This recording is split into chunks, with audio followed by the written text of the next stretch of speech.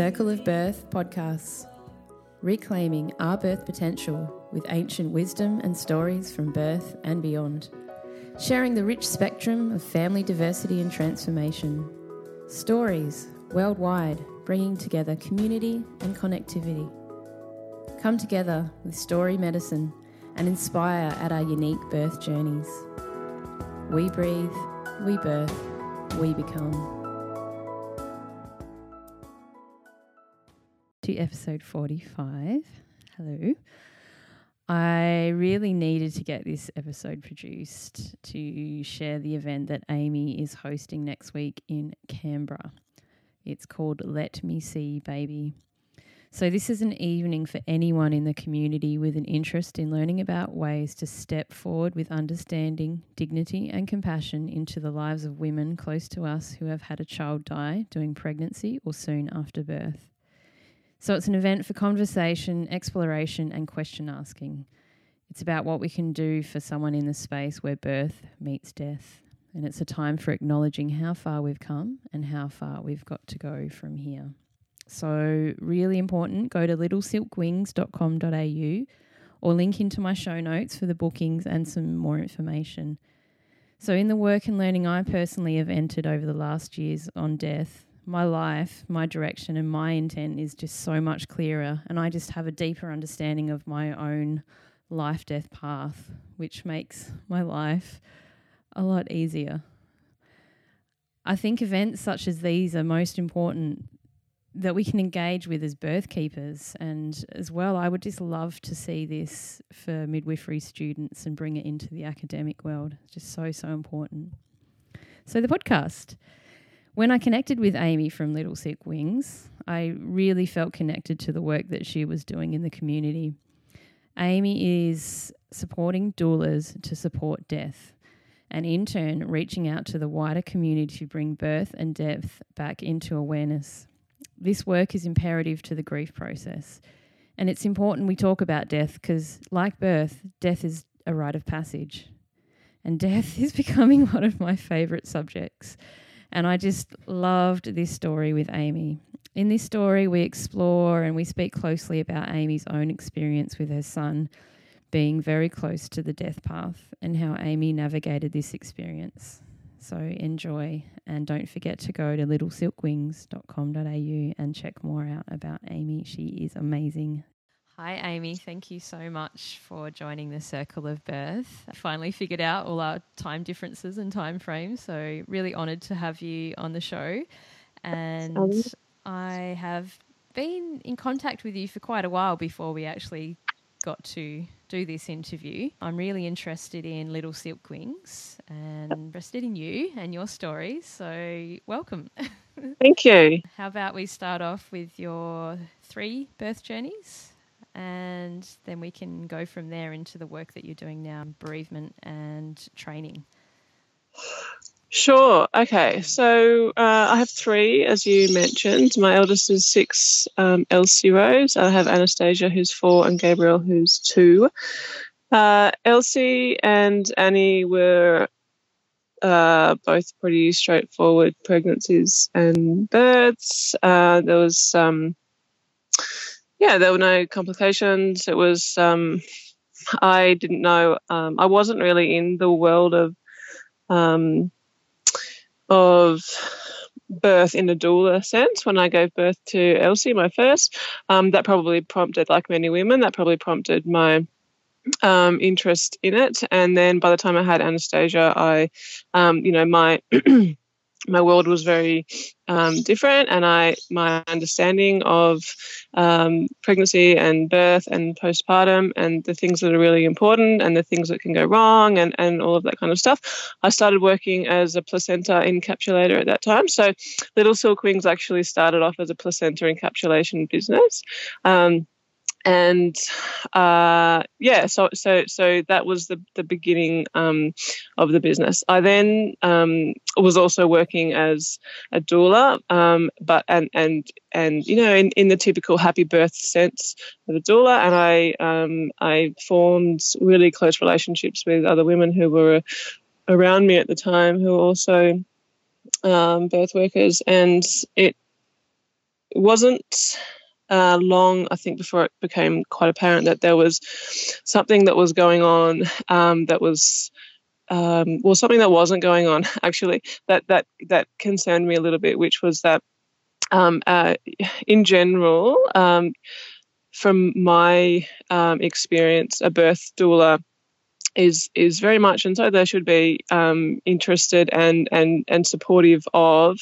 Not to say that they're not interested when things go wrong, but very much in it for happy birth outcomes. And they're a fantastic resource. There's I would I'm forever referring people to doulas and talking to doulas. And but what happened at that time was that it became apparent to me that there was a real lack of understanding for what our role became when things didn't go to plan and when there wasn't a happy birth outcome. So when we've met with a woman who is our client and we're going to be their doula for their birth, there's a lot of information that as a doula we have that we can pass on to them, or we have resources that we can offer them, and all this beautiful stuff that we can provide to them. When things go wrong and there's a fatal diagnosis, or they find out there's no heartbeat, as a doula, what I found were the doulas that were around me, myself included, wanted to continue with our role as a doula and wanted to continue to be the support for that mother. But there was a massive lack of knowledge and understanding around what that meant, what that relationship then became, and where we find resources for that mother, and how we respond to that mother then when we know that baby isn't well or baby has already died. So while mum's still pregnant, how we respond and be with that mother when she's going through labour and giving birth, and what we do afterwards in that initial period, and also beyond that, so up till the 6 weeks mark, and then beyond that, and that kind of information I found was really lacking in general doula training, and it's not.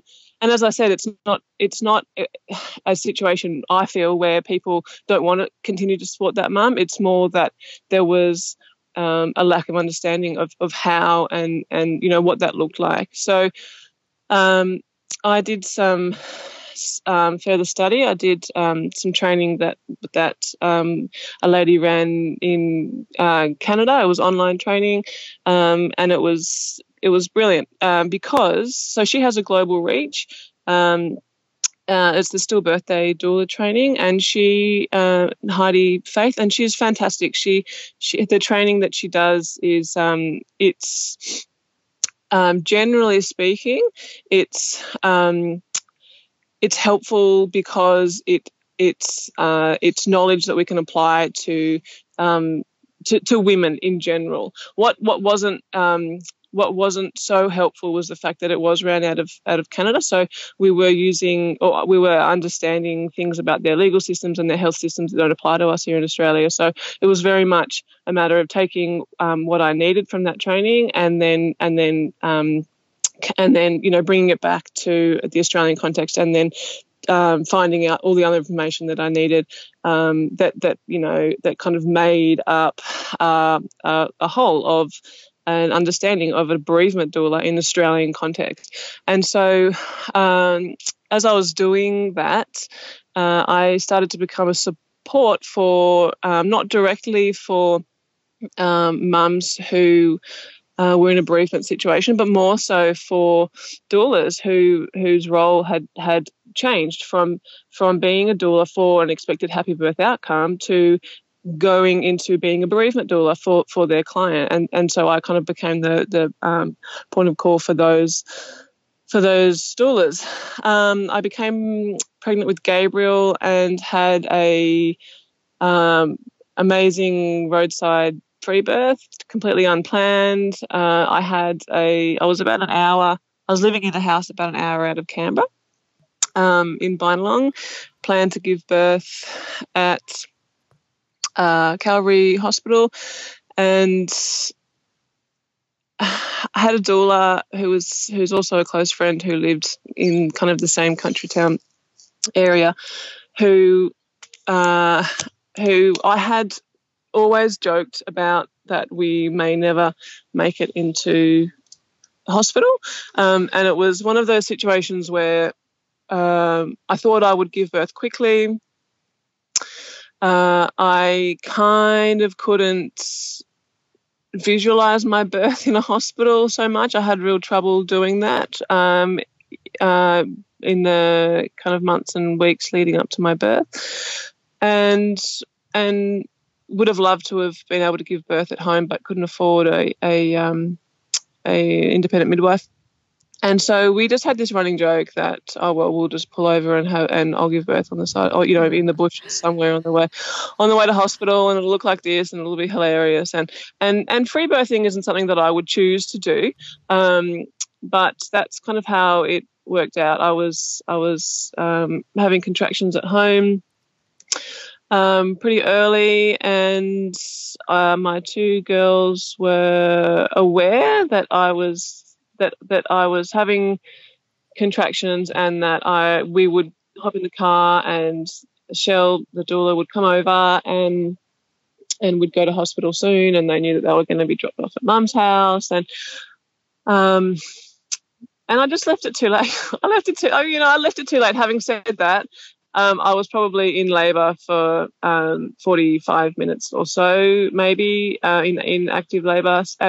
We hopped in the car with Shell and drove about 15 minutes down the road. By that stage, we were on the highway, and I said that I could feel Gabriel coming out, and I said that you have to pull over. I wasn't calm. I let her know loudly that she had to pull over and that Gabriel was coming. So yeah, she pulled over, and I opened the door and pulled off my pants and squatted down, and he came out, and it was just beautiful. Like, it was to have that kind of birth, and it's funny looking back on, but I also feel lucky because it's a unique way for him to have come into the world. He certainly chose his time and place, and there were semi-trailers screaming past, and so it wasn't in the bush on the high. No, well, it wasn't really in the bush so much. Yeah. It was nearly. There was a paddock next to me, and there were cows around, so it was kind of bush on one side, very much highway on the other side. Yeah, but and Canberra is quite scrubby, I guess, on the exactly. Yep. So it was someone's driveway. I haven't gone back to let them know that I gave birth there, but it was beautiful, and Shell was had some towels, and she was kind of shielding me, and it was we had a really relieved giggle and oh my goodness, I can't believe that just happened moment, and Elsie and Annie, my two girls, obviously in the car and saw it and came out, and Elsie, right, they would have loved that. So Elsie was 4, and I had planned for her to be present at Gabriel's birth. So we had watched a lot of YouTube clips of birth, and we'd spoken a lot about the noises that mum can make during birth and what it can look like, and things that might scare you and things that are quite beautiful, and all the ins and outs of it. So she was really well prepared. Annie was 2, and I hadn't planned to have her there, so I hadn't done any talking or any work with her, and she wasn't very happy about the situation. She didn't like the noises that mum was making. She didn't know what I was doing. And I mean, once I'd hopped out of the car and given birth, it was probably like from the time that the car stopped and Gabriel was in my arms, it was not even a minute, I don't think. But she was a little bit confused, maybe concerned, maybe it took a little bit of talking afterwards to kind of comfort her, I suppose. But it was beautiful. It was so beautiful having the girls there. And I remember Shell saying to Elsie, what do you think? Gabriel's here. What do you think? Mum just had a baby. And she said, yeah, cool. Like, it was really just kind of a non-event. Yeah. Yeah. So yeah, it was beautiful. And then it was kind of a situation of, okay, so what do we do now? Like, home's just down the road. But I was we called an ambulance, and I went into hospital, and they gave him the normal newborn checks, and everything's fine, and I'm fine and want to go back home. So we were there for a few hours and then went back home. Yeah. And so how did you feel energetically as a person after that experience? Like, then after you had time to sit with it and realise? Completely empowered and having a bit of a high five and giggle moment with the universe. And looking back on it, it all kind of makes sense now, and it all fits into place. Just the fact that I couldn't visualize my birth in hospital, whereas I could with the girls, because and obviously that was the way that it played out. And Gabriel was a very he was a big boy. He was really he was healthy. He presented well, and it was a beautiful time when I was in hospital talking to my midwife and student midwife who were supposed to be at the birth. Just the atmosphere in that room was one of just pure, happiness, elation, and wow, and please tell me about it. And it was just it was beautiful, and I needed it, and I didn't realize that I needed it. Because I didn't realize that I needed it until a long time afterwards, because of what actually played out over the next few weeks.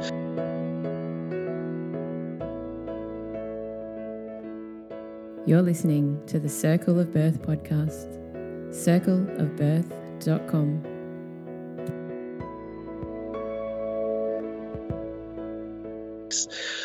So I got home the same day that I'd given birth that night, and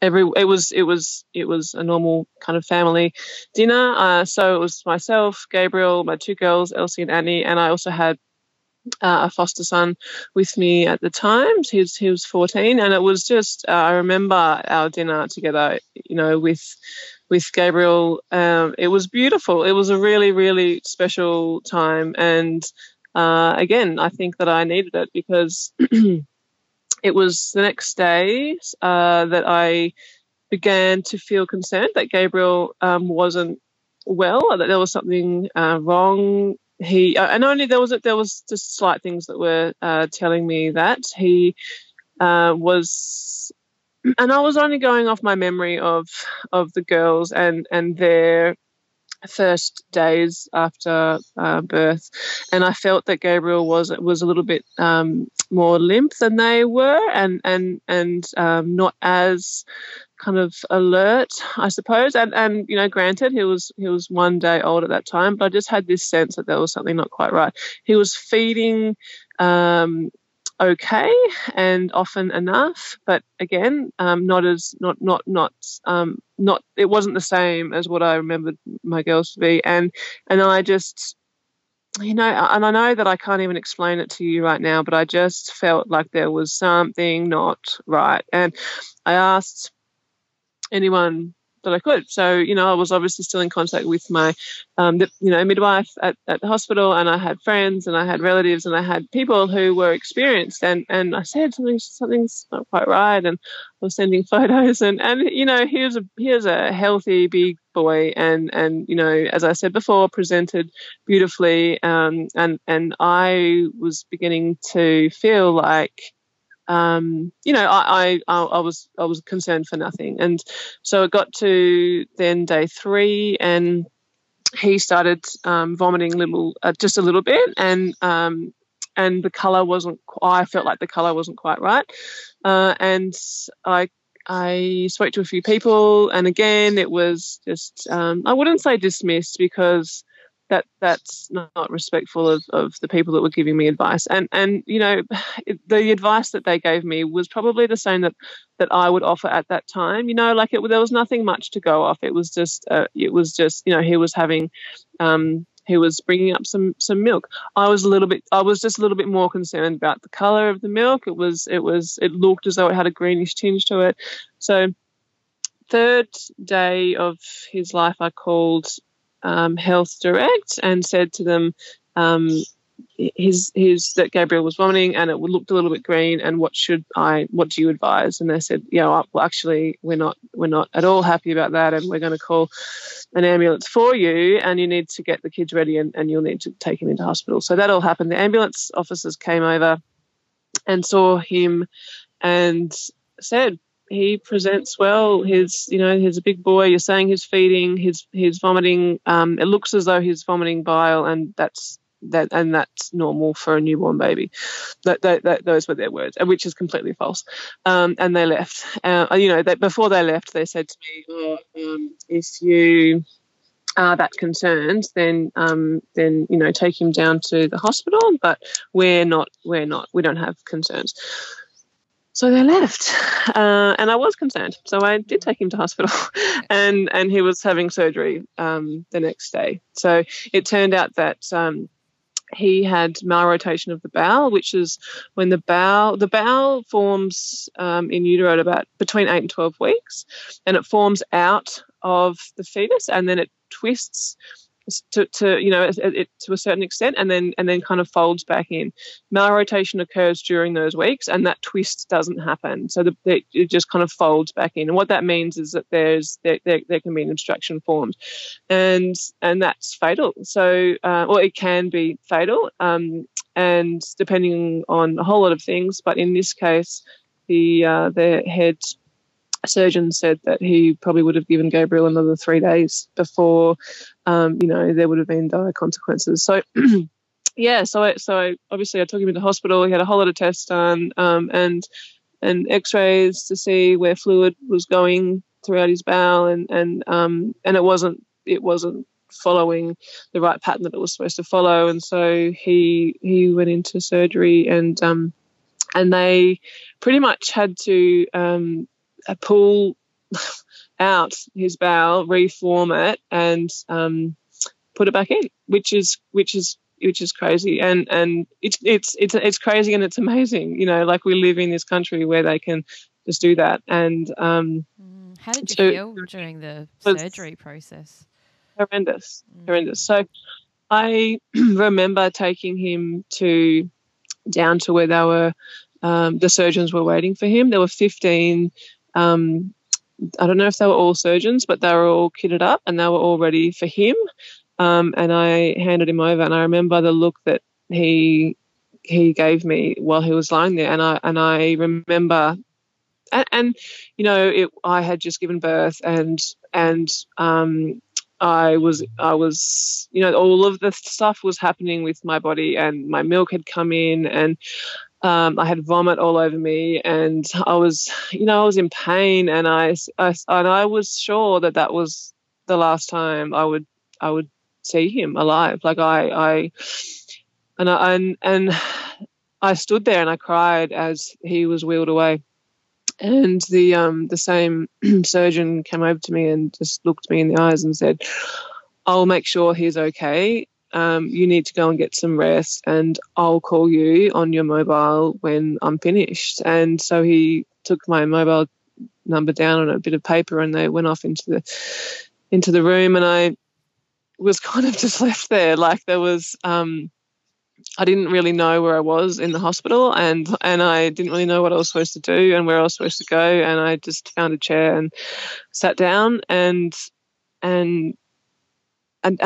was just kind of, what do I do? Who am I now? What am I doing now? And what's happening? And what does all this mean? There was so many questions, and I remember here. I was just going to say, I'm just sort of feeling into that, and to be sitting there alone during that time, it must be just so big and huge to have to sit there and I was. It was just utter defeat. Like I felt like I was defeated. You know, like I couldn't protect my newborn. I couldn't help him. I couldn't be with him physically. I had to really rely upon the fact that he was still attached to me in an energetic sense, and he could feel what I was feeling in that way. And so I kept communicating with him, in that way. But that's very difficult when he's a room away from me and he has people around him who are human beings and no doubt care for these babies. However, they have a job to do. You know, they're there in their uniforms and they have a job to do. And I heard him. I don't know. I don't know if I heard him then crying, but I heard a cry in my mind, and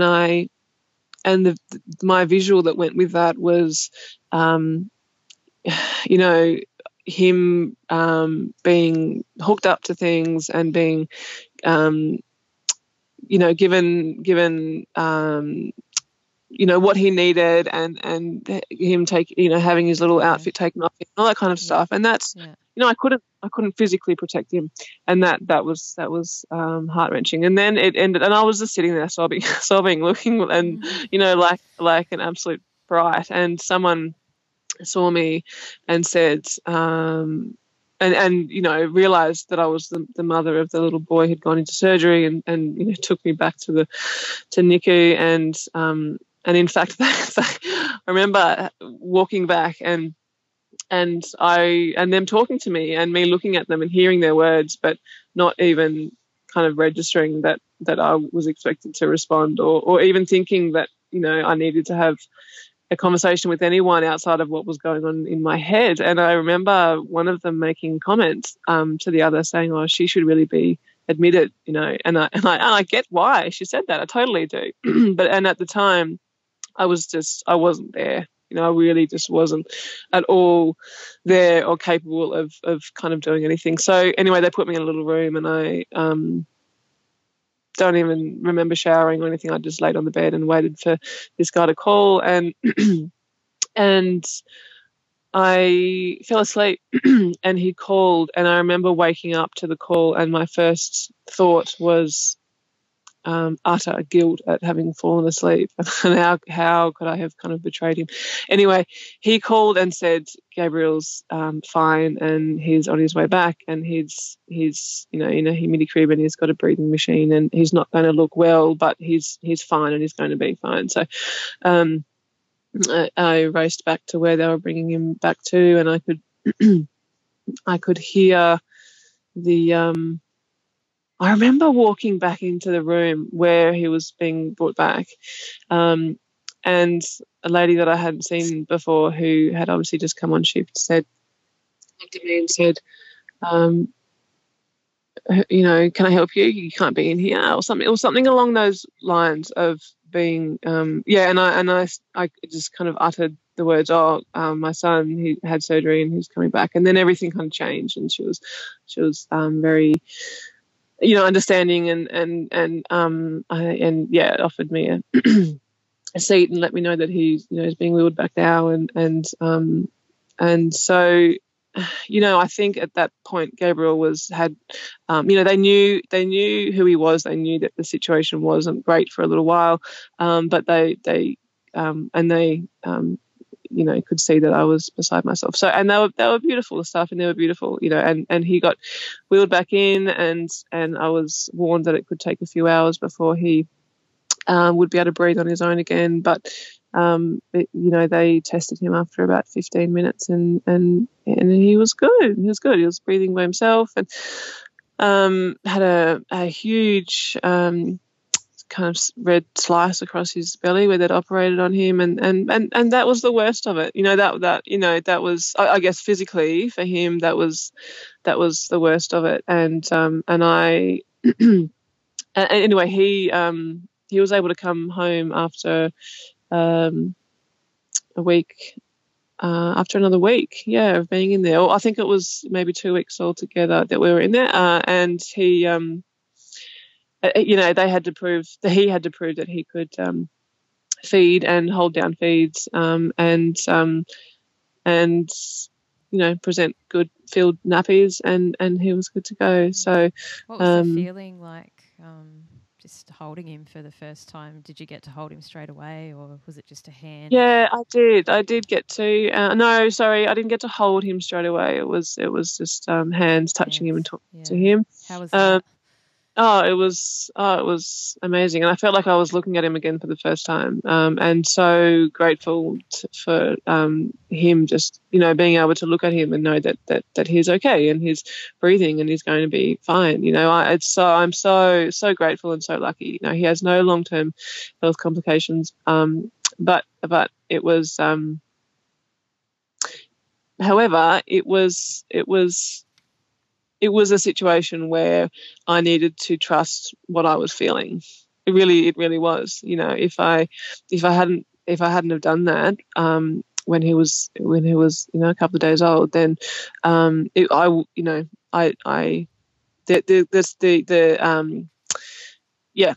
the situation would have ended differently, and he likely would have died from what he was born with. And this isn't something that you can test for, or you can you would know or be able to pick up on any kind of after post-birth checks. It's just something that you can pick up in really young babies, or it can present a little bit later during childhood. So to answer your question, when I was first touching him and I could see his chest rising and falling with his breathing, there was he was in a lot of pain, and he was on a lot of pain medication, but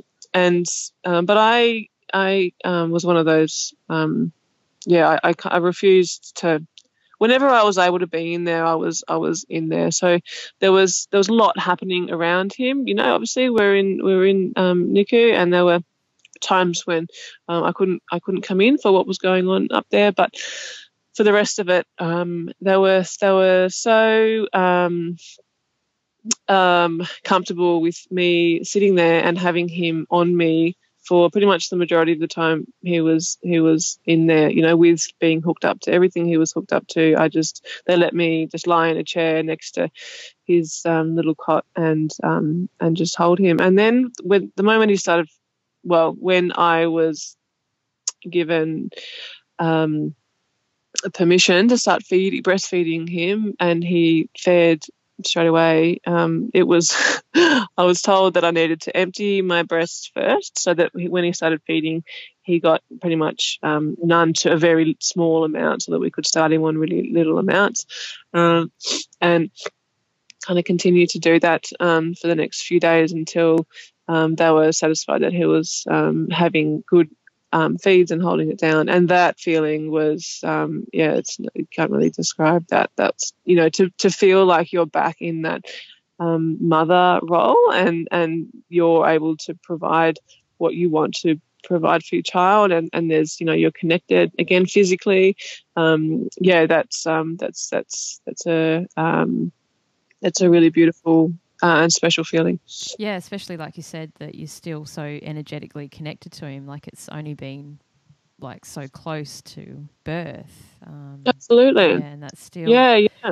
I can't stop thinking about, like, the birth and the laughing about the car on the side of the road, and just that feeling, and then that really strong innate primal feeling that something's not right. And I think many women that have gone through miscarriage or stillbirth or loss, I myself can relate to that feeling of just feeling like something's just not right with your baby. And it kind of just directs me into this work that you're doing, that when you can support people to follow their intuition, and because people around you just want you to make you feel good. There's always a sort of an explanation that can come out of it because of our deep fear of death and what that means. And I just really love how you had that strong feeling, and how it just correlates into this work that you're doing. And that sort of gift that you got to listen to that.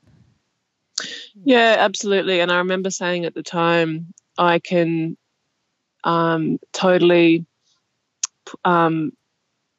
see and feel and know and completely understand now how it happens when situations occur where mothers are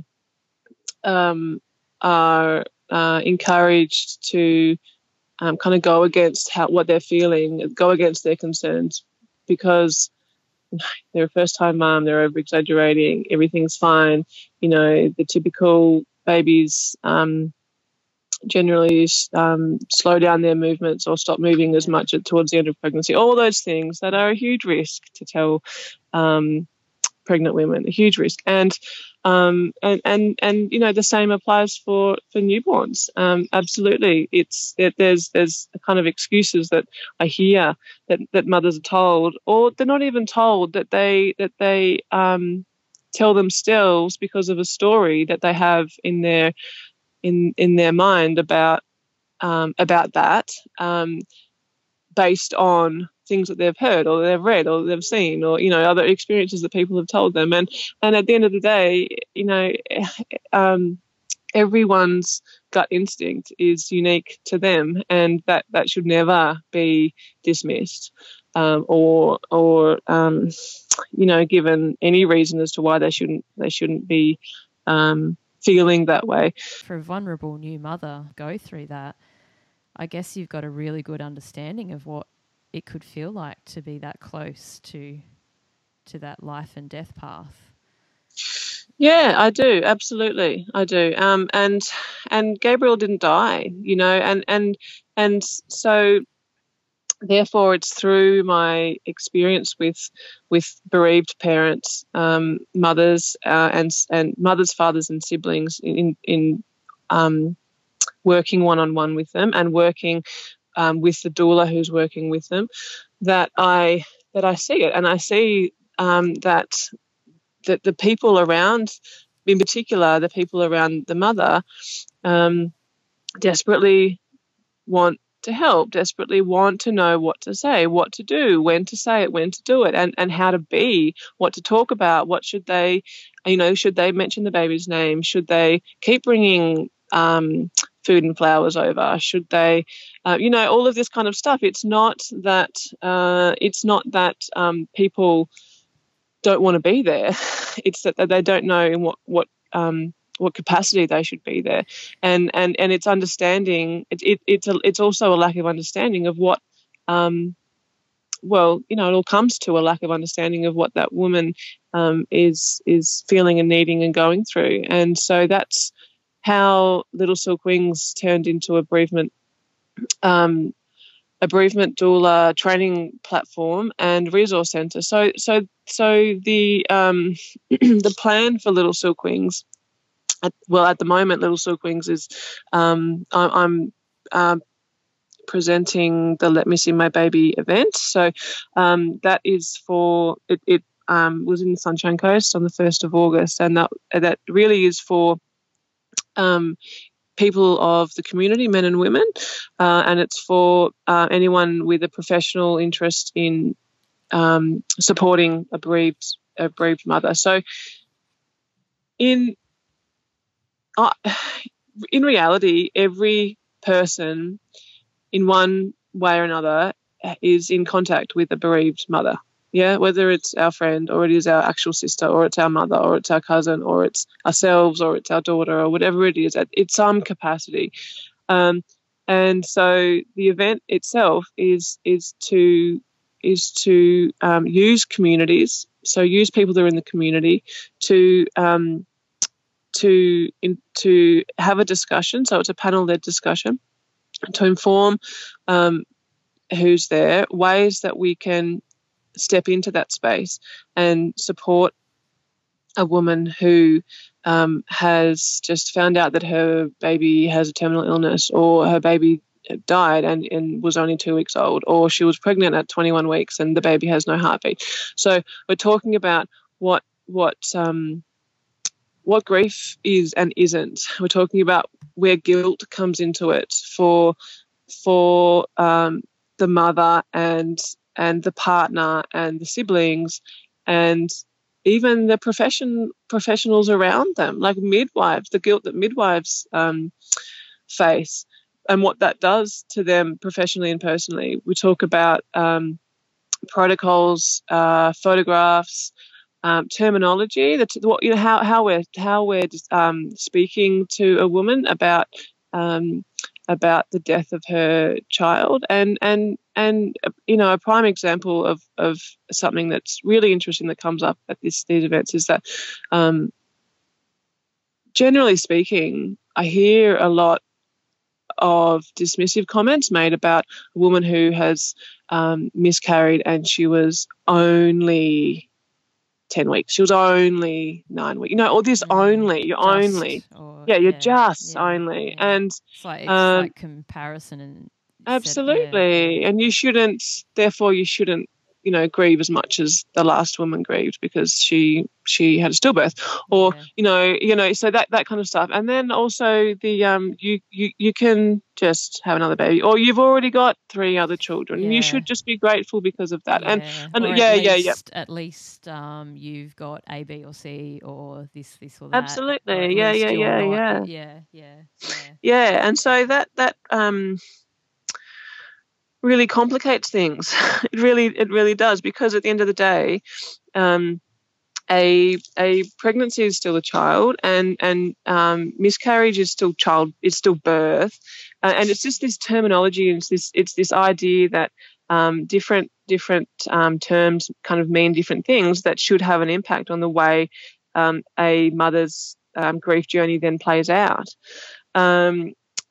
So yeah, we talk about bonding during pregnancy. It's a really interesting one for me. I'm really love talking about the fact that we should be encouraging a woman to bond with her baby, to continue to bond with her baby post you know, receiving information that there's a fatal diagnosis or baby has died. And that idea alone, that you can continue to bond with a baby who you're pregnant with who has died, is like, you know, that's people just go, wow, no, you know, that's difficult to understand, because majority of the time it's kind of like this understanding that that a mother won't or doesn't want to, and sometimes the mum doesn't want to, or feels like she shouldn't, or just wants to detach because that's easier.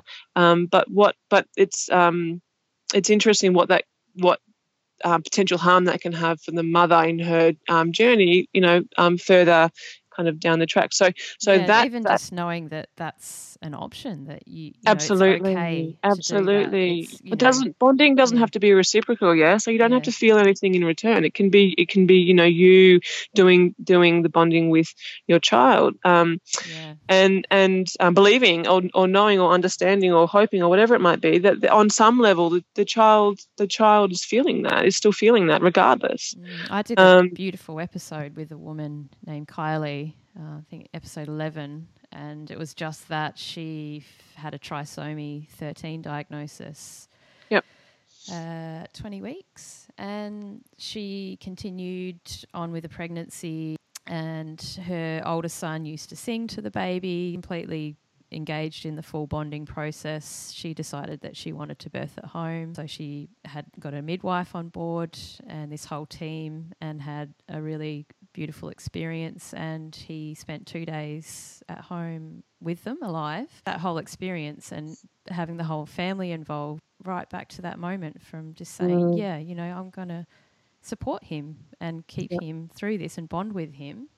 And when he comes out, she just said all he knew was love before he passed. And it was just such a beautiful story, because you can do that. That is an option. Yes, absolutely.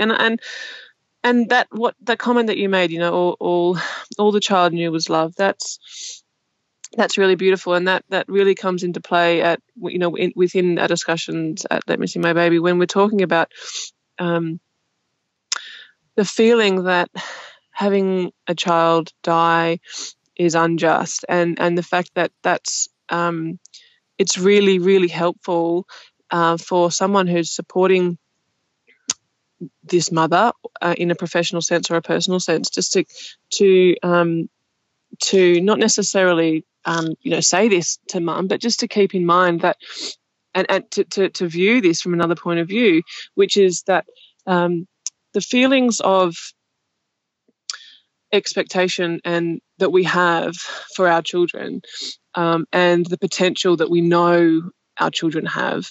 So, we expect that they should be able to experience their first everything and get married and drive a car and everything. And we know that there's potential for this child to do great things and to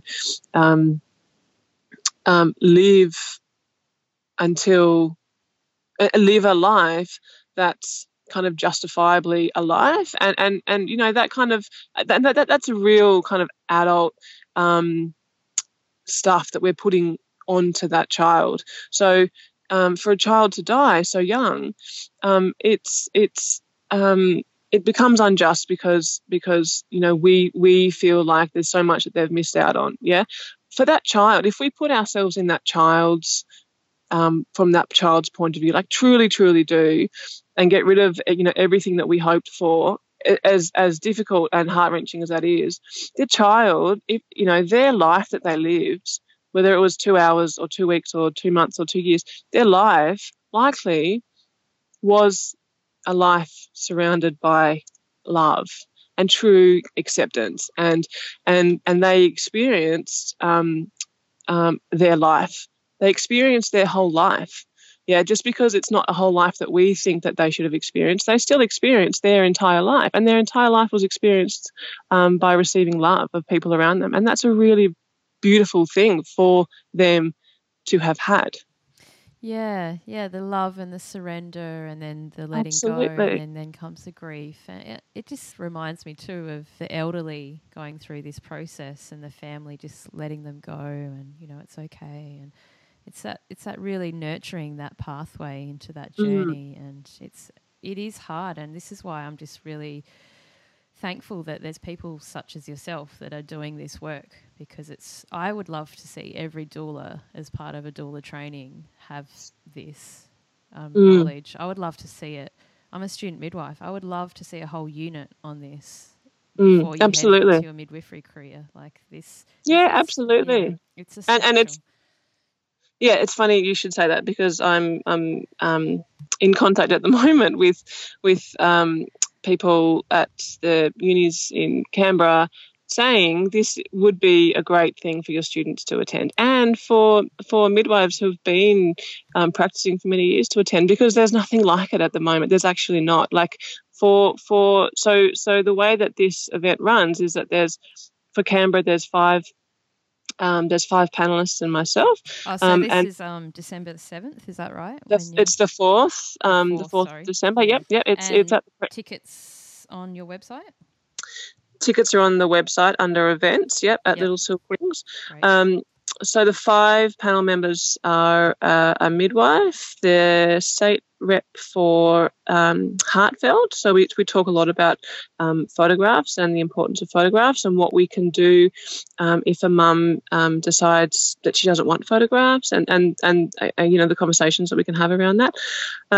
We have a woman who's a palliative care nurse, another woman who's a social worker in paediatric palliative care down in Melbourne. She's coming up, and a special guest. And the special guest is a woman whose story we listened to right at the beginning of the night, to kind of set the scene with an understanding of what was going on for her at that time, and how she was responded to by professionals and people in her private networks and her family, and that kind of leads into the discussion of what we're doing and what's being said, and the good services that are around at the moment, like how things have really improved and how we can improve from here, even more so. But going back to what you said, absolutely. I had midwives at the Sunshine Coast event who said that they had never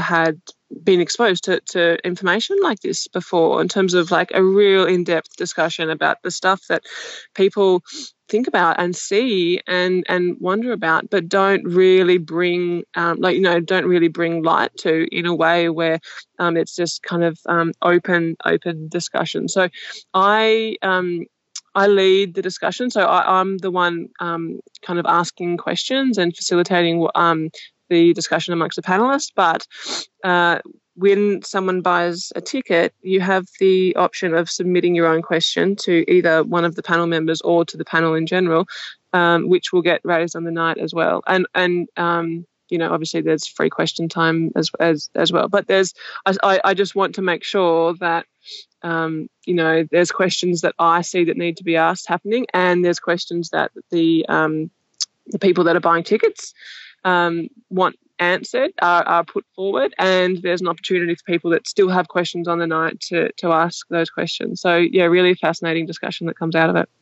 Awesome. I just saw your special guest. I'm actually interviewing her next week, Vicky. Are you really? Yeah. She is beautiful. Yeah, I really just... so happy. Yeah, I just want to get a perspective on... She's had such a good doula career. I'd love to just get some wisdom from... Yes, you'll get it. Yeah. It's amazing. Yeah, I can't wait. How cool. So, yeah, December 4th, tickets, and then go to events, which is littlesilkwings.com.au. Yep, and so then if you go to littlesilkwings.com.au and you click on events, then you can see the Canberra event there. There's a video there of the Canberra event, and there's a gallery of photos that you can click on. Then under current events, you'll see Let Me See My Baby Canberra. So the 4th of December, it starts at 6. It's at the Press Club. There's dinner as well being served. It's a buffet dinner halfway through, and it'll end around 9. Having said that, the Sunshine Coast event I think ended more closer to 10, but we try and keep it around. We'll try and keep it around the 9 o'clock mark. Yeah. So I've been to a death cafe, and during the death doula training that I did was like no one wanted to leave. We just could have kept going, and I could imagine these events would be like that too. Yeah. Absolutely. Yeah, Absolutely. It just brings up so much for people and then having that safe space to do it, to explore that. Yep, definitely. So the proceeds for the events are going back into the community as well. So this event is profits are going to Lao Birthwork. I don't know if you've heard of Jenny Blythe, who she travels to Laos with a team of 5. So I did an interview with her. Did you do an interview with her? Yeah, Cool. Episode 37, everyone. Nice. Yeah. Nice. So that's going back to her. She's going back to Laos in December, so that's going to support that initiative. Yeah, that's a beautiful project, that one. She actually talks about that in her podcast. So, excellent. Yeah, beautiful. I'm just looking at your Rumi quote on your homepage. Let yourself be silently drawn by the strange pull of what you really love. It will not lead you astray. And I just think from that moment you started this conversation that you've just had this pull into this work. And this quote just sounds exactly like you into your journey. It's beautiful, isn't it? Yeah. So a big honour to have you on the show, and a big honour just to share an insight into your offerings and to your transformation. So thank you. Thanks, Ali. Beautiful.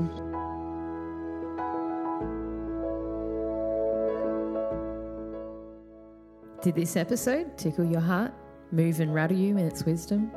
I hope you resonated with the show. Please head over to the website circleofbirth.com for show notes, including my personalised take on the episode, pictures, resources, and how you can connect with a storyteller. Sign up to the newsletter, and most importantly, please help this show grow to its full potential of serving you in its ancient wisdom. Donations made easy via PayPal. All donations will be received with love. Head to circleofbirth.com/donate. And yes, I'd love an iTunes rating. This has been another episode of the Birth Share Project. We breathe, we birth, we become. We honor you and empower you.